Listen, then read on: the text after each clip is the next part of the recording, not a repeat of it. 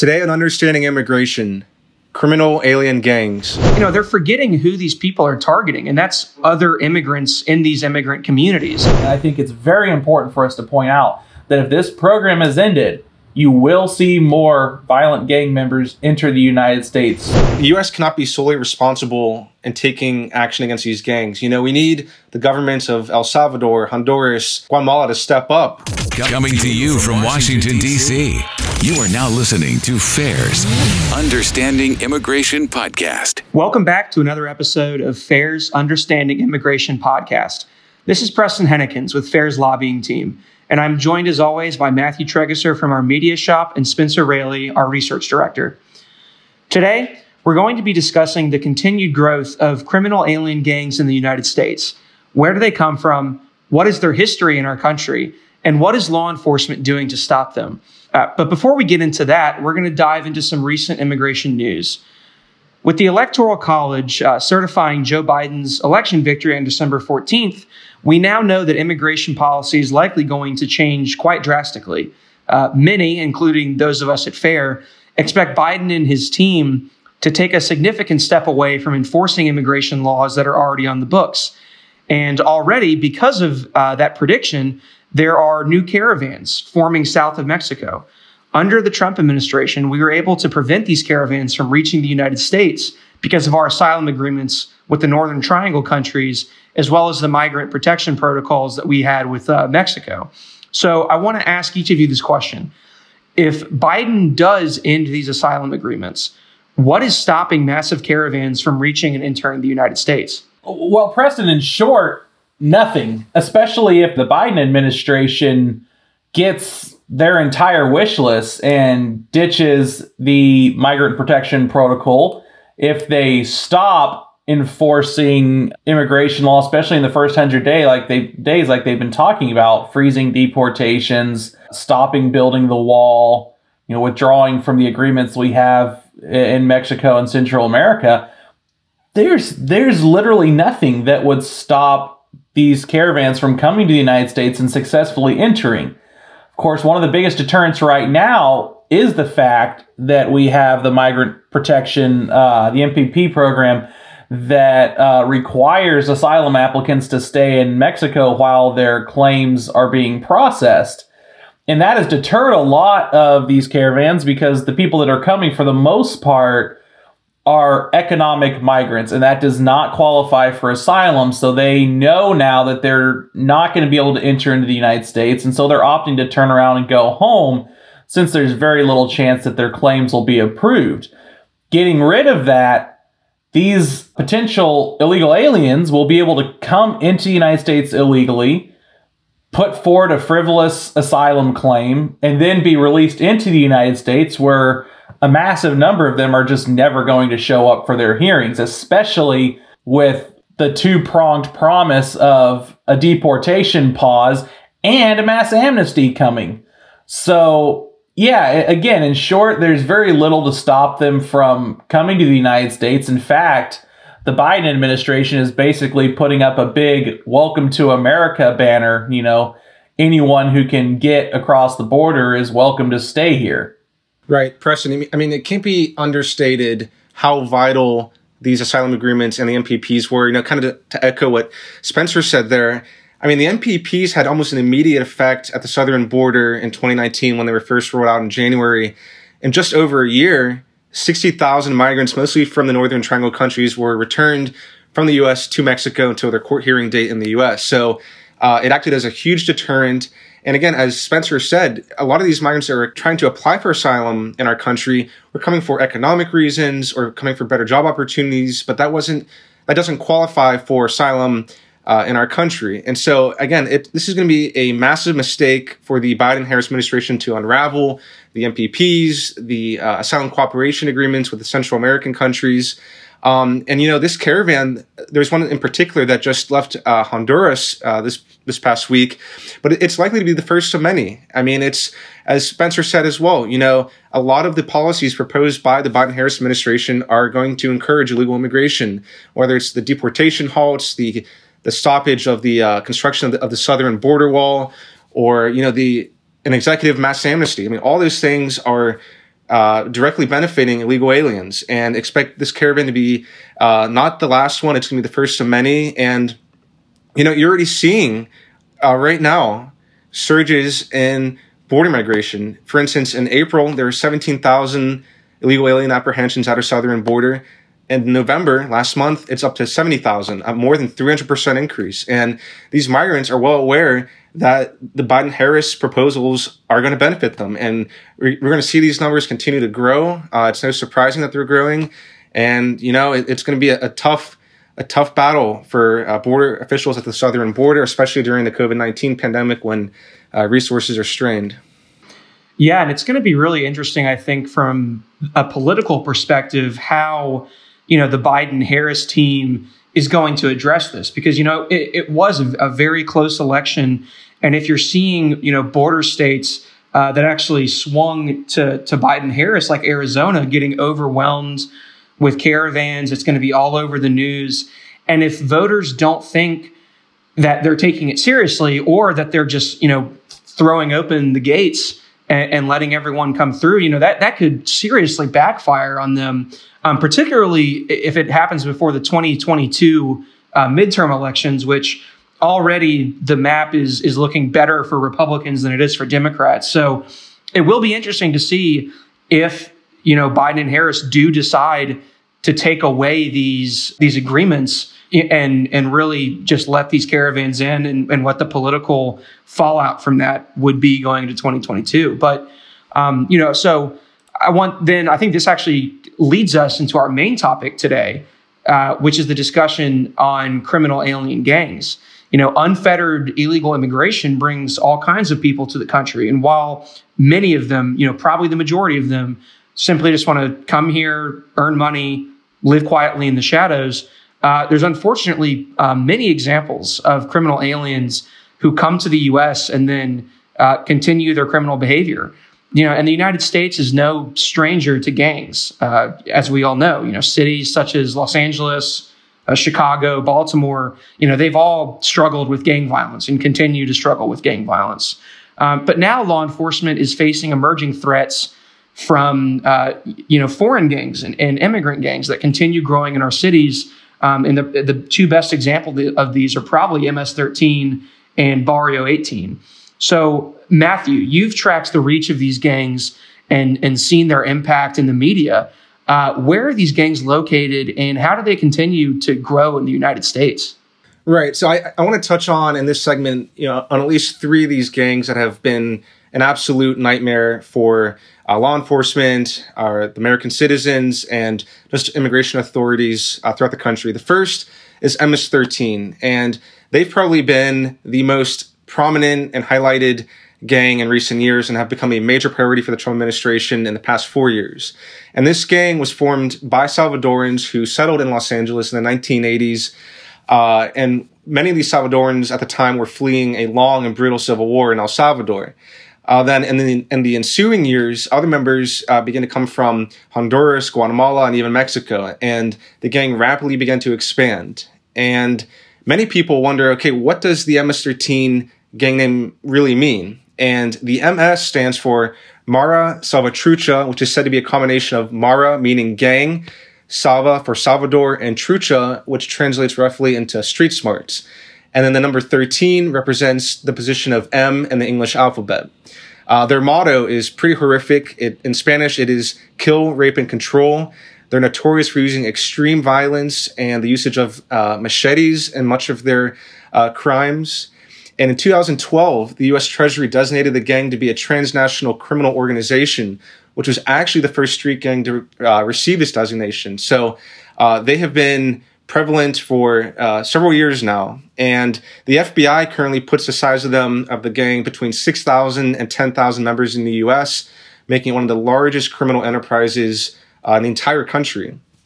And so right now, the gang expands pretty much to every state in the United States. But most of the criminal activity, if you look at the data, they take place in three main states, which are California, Maryland, and New York. And this is not surprising given that all these states have sanctuary jurisdictions that shield illegal aliens from deportation, that shield local law enforcement from providing information to people like ICE on illegal immigrants and their jurisdictions. So again, it's these gangs have flourished in these types of open border states that support these policies. And as I said, the Trump administration has made tackling and combating MS-13 a large priority. In 2019, they arrested more than 400 MS-13 gang members. So there is, at least they are trying to address this problem. Now, I want to highlight one specific case just to show how horrific MS-13 is, or how they have been in recent years. And this occurred in 2017, right by DC in Maryland, where an 18-year-old actually was lured in by MS-13 gang members into Wheaton Regional Park, which was in Maryland. They choked him out until he passed out. They took turns slashing him with machetes and knives until he died. And then they severed his head, ripped his heart out, and tossed his dismembered body parts into a grave, all according to the Baltimore Sun. So this is one of the most horrific incidents that law enforcement saw in that area for almost in its entire history. And it goes to show you, the type of threat that MS-13 currently presents to our country. Now, similar to MS-13, there's also the 18th Street Gang. And this is arguably the number one rival of the MS-13 gang because they both actively recruit in Central America. They both want to be seen as the most violent and the most publicized criminal gang. So there is a bit of rivalry between both of those gangs. But the 18th Street Gang, they were formed in Los Angeles and California during the 1960s. They were mainly a Mexican street gang, actually formed on a street called 18th Street in Los Angeles, which is how they got their name.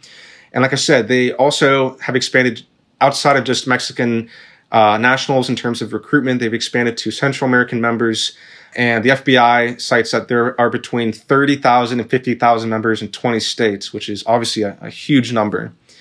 And as you mentioned too, the Barrio 18 gang also presents numerous public safety risks to our country right now, as does the Latin Kings gang in our country. And so, again, a lot of these gangs are not going to be going anywhere anytime soon. They're largely fueled by a porous southern border, sanctuary policies that don't deport these individuals when they need to be deported.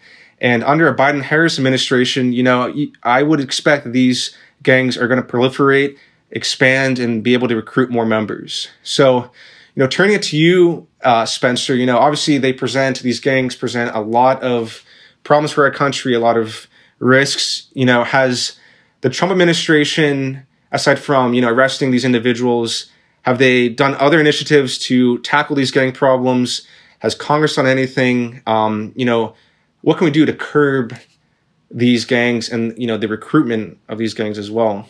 Well, yeah, absolutely. And really, there's kind of the Trump administration and President Trump, almost as soon as he took office, began kind of a two-pronged approach to combating gangs in the United States, whether it be the gang violence or just keeping gang members from entering the United States. And the first thing he did was issue an executive order directing the federal government to develop a plan to combat the ongoing pandemic of gangs, as I like to call it, especially targeting MS-13. And this originally led then Attorney General Jeff Sessions to create the Transnational Organized Crime Task Force.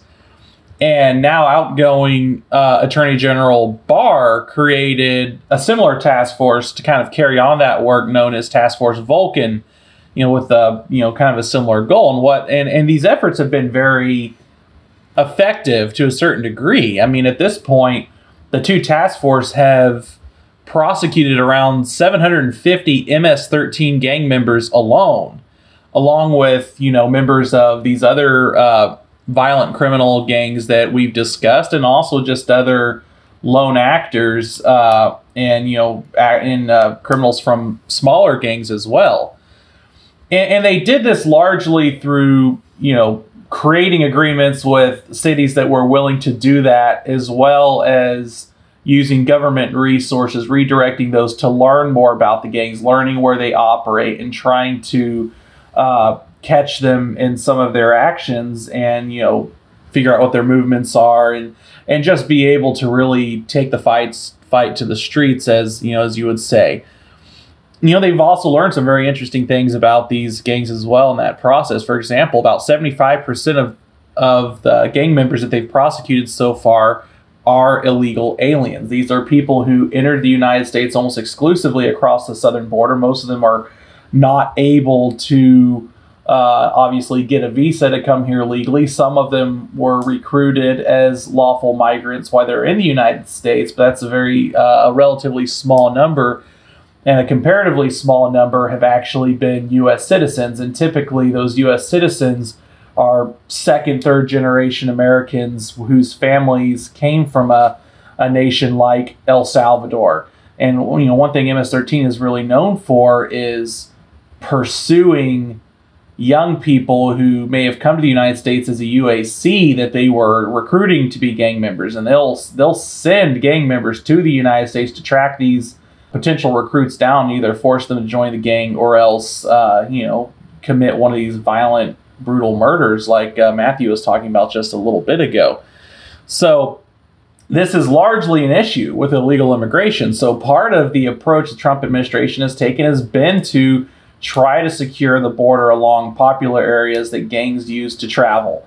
And he's done that to quite a bit of success. You're seeing them try to mix up their strategy to enter the United States, whether it's through trying to find a loophole in, such as bringing young children to the United States and claiming to be family members, or even going out to more what they would call a high-risk crossing area out in the middle of the desert where there's little protection and trying to cross that way. And that's good from a strategic standpoint, because when you have, gang members, drug smugglers, human traffickers, that class of people trying to cross out in an open desert, it makes it a lot easier to track their movement and therefore to apprehend them. So you're seeing a concerted effort on those fronts to try to take the fight to the to these gangs. Another thing you've been seeing the Trump administration doing along with that is working with foreign governments to extradite and prosecute illegal alien gang members. That goes both ways. You've seen examples of violent murderers being able to escape the United States and going back to El Salvador, Guatemala, even Mexico, and those governments extraditing those criminals back to the United States for prosecution. And you've seen the other way around too, especially if you were to catch a gang member who maybe hasn't yet committed one of these horrific acts in the United States, but they have in their country of origin. You've been seeing the United States work with those countries to send them back to the country to face prosecution as well. So in some ways, it's a deterrence game. If you see, if young people see that there's not a lot of value to joining these gangs, they're definitely going to be tracked down and prosecuted. It helps deter them from ever joining in the first place. And beyond that, it's a public safety issue. It's part of the process of getting these criminals off the streets. The one other thing I wanted to touch on really quick, the second prong that I see that the Trump administration has been using to combat gangs has been to try to the best of their ability to close immigration loopholes. And the most successful one so far that we've already touched on just a little bit has been the Migrant Protection Protocol, which in part requires asylum applicants to remain in Mexico or another safe country while their case is being processed. And what this has done is it's deterred gang members from posing as asylum applicants and then disappearing into the country and never showing up for their hearings. This has been very effective, and President-elect Joe Biden has promised to end this program. And I think it's very important for us to point out that if this program is ended, you will see more violent gang members enter the United States using this loophole. The other thing that has only been successful to a very small degree has been trying to close some of the loopholes that would allow MS-13 to infiltrate the United States by posing as the parents of unaccompanied alien minors. This has been a little bit more difficult. It's obviously been it's been through court battles. It's been in the front of the media. And so it's another area where you can fully expect the incoming Biden administration to take no action on. but it's an area of concern that the Trump administration has tried to take care of there as well. The other thing I think that's important, especially as we move into a presidential administration that is just honestly at this point doesn't look like they're going to place a high priority on combating these gangs in the United States, is that local and state officials need to step up their game and cooperate with ICE, Border Patrol, and other federal law enforcement agencies like the FBI to try to combat gangs just on a state by state, even a city by city or county by county level. And really, and you would think this would be obvious, that these counties and states would, across the board, want to work with federal law enforcement in order to identify, prosecute, and ultimately deport these gang members. But this isn't happening in a lot of the big cities and states, including the ones where these gangs have been the most active, such as Baltimore, Maryland, or New York City, pretty much all of California. You're seeing these states implement sanctuary policies and actively try to release gang members back into society once they fulfill any state or local jail sentence, if that even happens. So makes absolutely no sense, because these gang members create, violence. They actively work to get drugs into the hands of kids. They kidnap young women. They traffic humans and do all sorts of other just despicable acts. And it makes no sense why any city, state, county, any jurisdiction would want to protect these violent criminals versus, placing them in the hands of federal law enforcement and getting them deported out of the country. Spencer, I just want to add one point to what you were saying there is, people often forget, especially lawmakers that support, sanctuary legislation and try to protect, criminal aliens from being deported. They're forgetting who these people are targeting, and that's, other immigrants in these immigrant communities. And so it's really backwards that they think they're protecting immigrant communities, but they're not. They're just releasing the people that are extorting them, that are robbing them, that are shooting. I mean, it makes no sense to say that you're in favor of protecting immigrants and immigrant communities when at the same time you are releasing criminal aliens back into those same communities to continue terrorizing them. That's a very good point, Preston. I'm glad you brought that up. So that goes back to something we mentioned just briefly a little earlier, that a lot of these, especially with MS-13, a lot of their violent acts are a result of trying to track down gang members that have tried to flee the violence in El Salvador and other countries where they operate. So when they come to the United States, they're not only targeting U.S. citizens. They're not targeting, even to an extent, only lawful migrants. They're going after other illegal aliens. They're going after other poor migrant families because those are the easiest prey for them. So I really like that point. It's not, these sanctuary policies are supposedly being put together to help protect, immigrants who just want to come here for work. But they don't do that. Often that's the class that ends up being the most negatively affected. And just one more point I want to bring up, because we often don't think about this. Many of these gangs come to the United States, and the way they're most successful is they try to embed into society. They try to camouflage themselves and work undercover.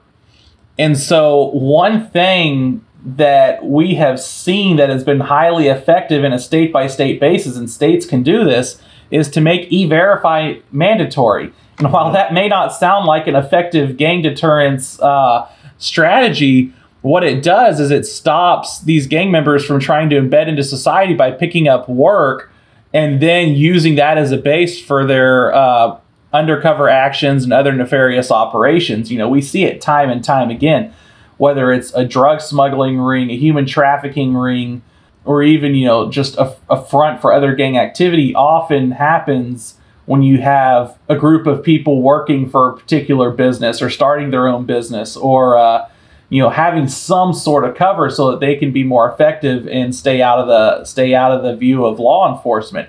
So if we were to put in some of these programs like E-Verify and make it mandatory, it'd just make it that much harder for violent gang members to operate in the United States. Yeah, those are all, really fantastic points. And, it's interesting because when you think about this from, a legislative angle, there's really not a whole lot that can be done in addition to just enforcing laws on the books and just making sure that we're able to get criminal aliens into the deportation process.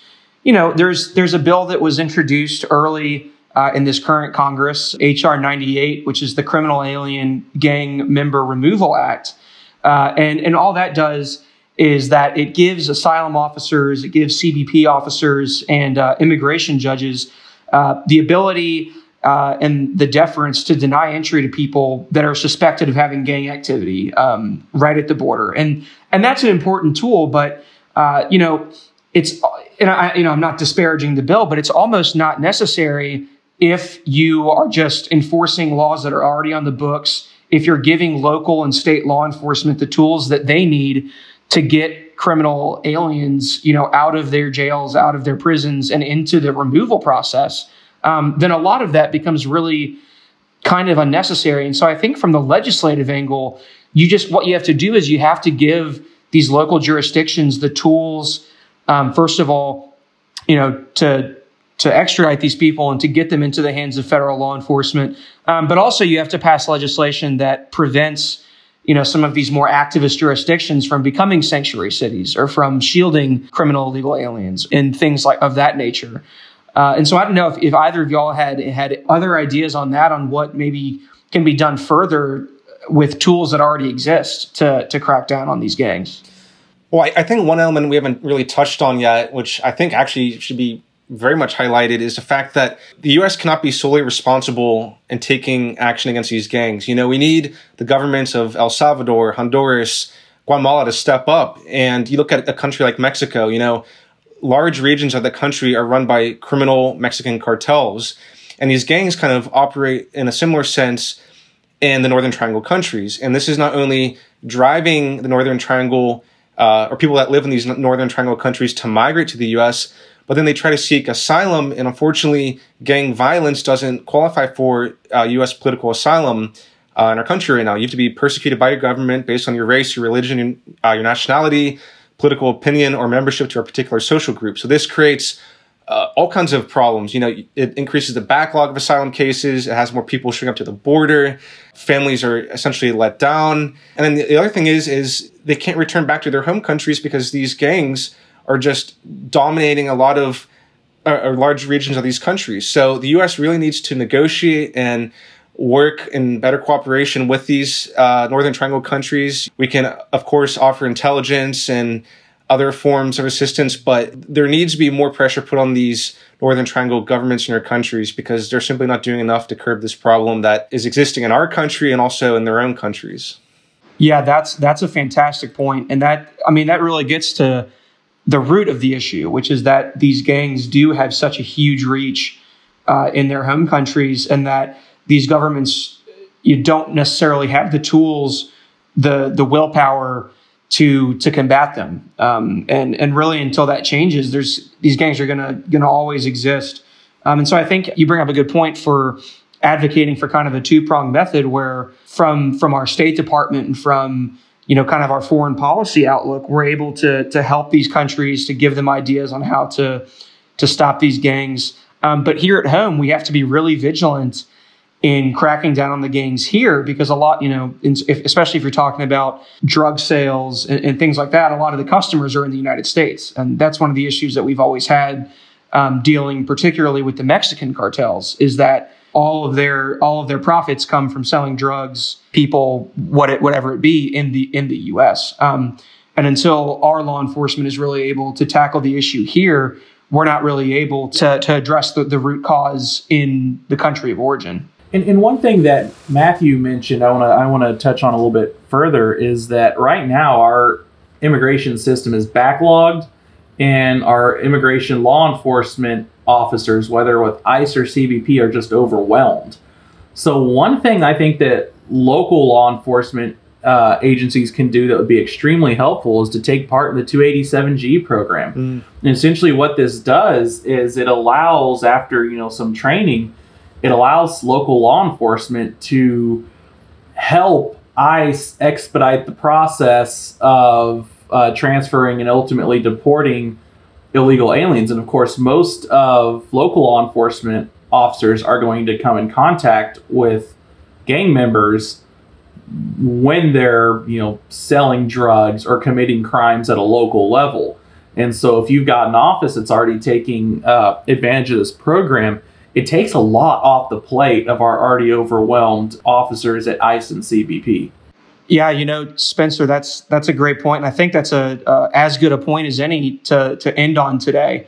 We hope that for you listening at home that you've enjoyed today's episode and perhaps learned something new about the danger that criminal alien gangs pose both to American citizens and American cities, but also to the immigrant communities that are in our cities and in our country. And as a reminder, we're going to be releasing a new episode every other Monday. There is going to be a brief pause during the holiday season, but we'll be back in January to continue with this podcast. So our episodes are available on most platforms, including Spotify, Apple Podcasts, and Google Podcasts. You can also visit our website, fairus.org, and our Twitter handle, @FairImmigration, to access these episodes. So please spread the word and share this podcast with people that you think may be interested in learning more about immigration and its impact on the United States. And until next time, this has been Understanding Immigration, presented by FAIR.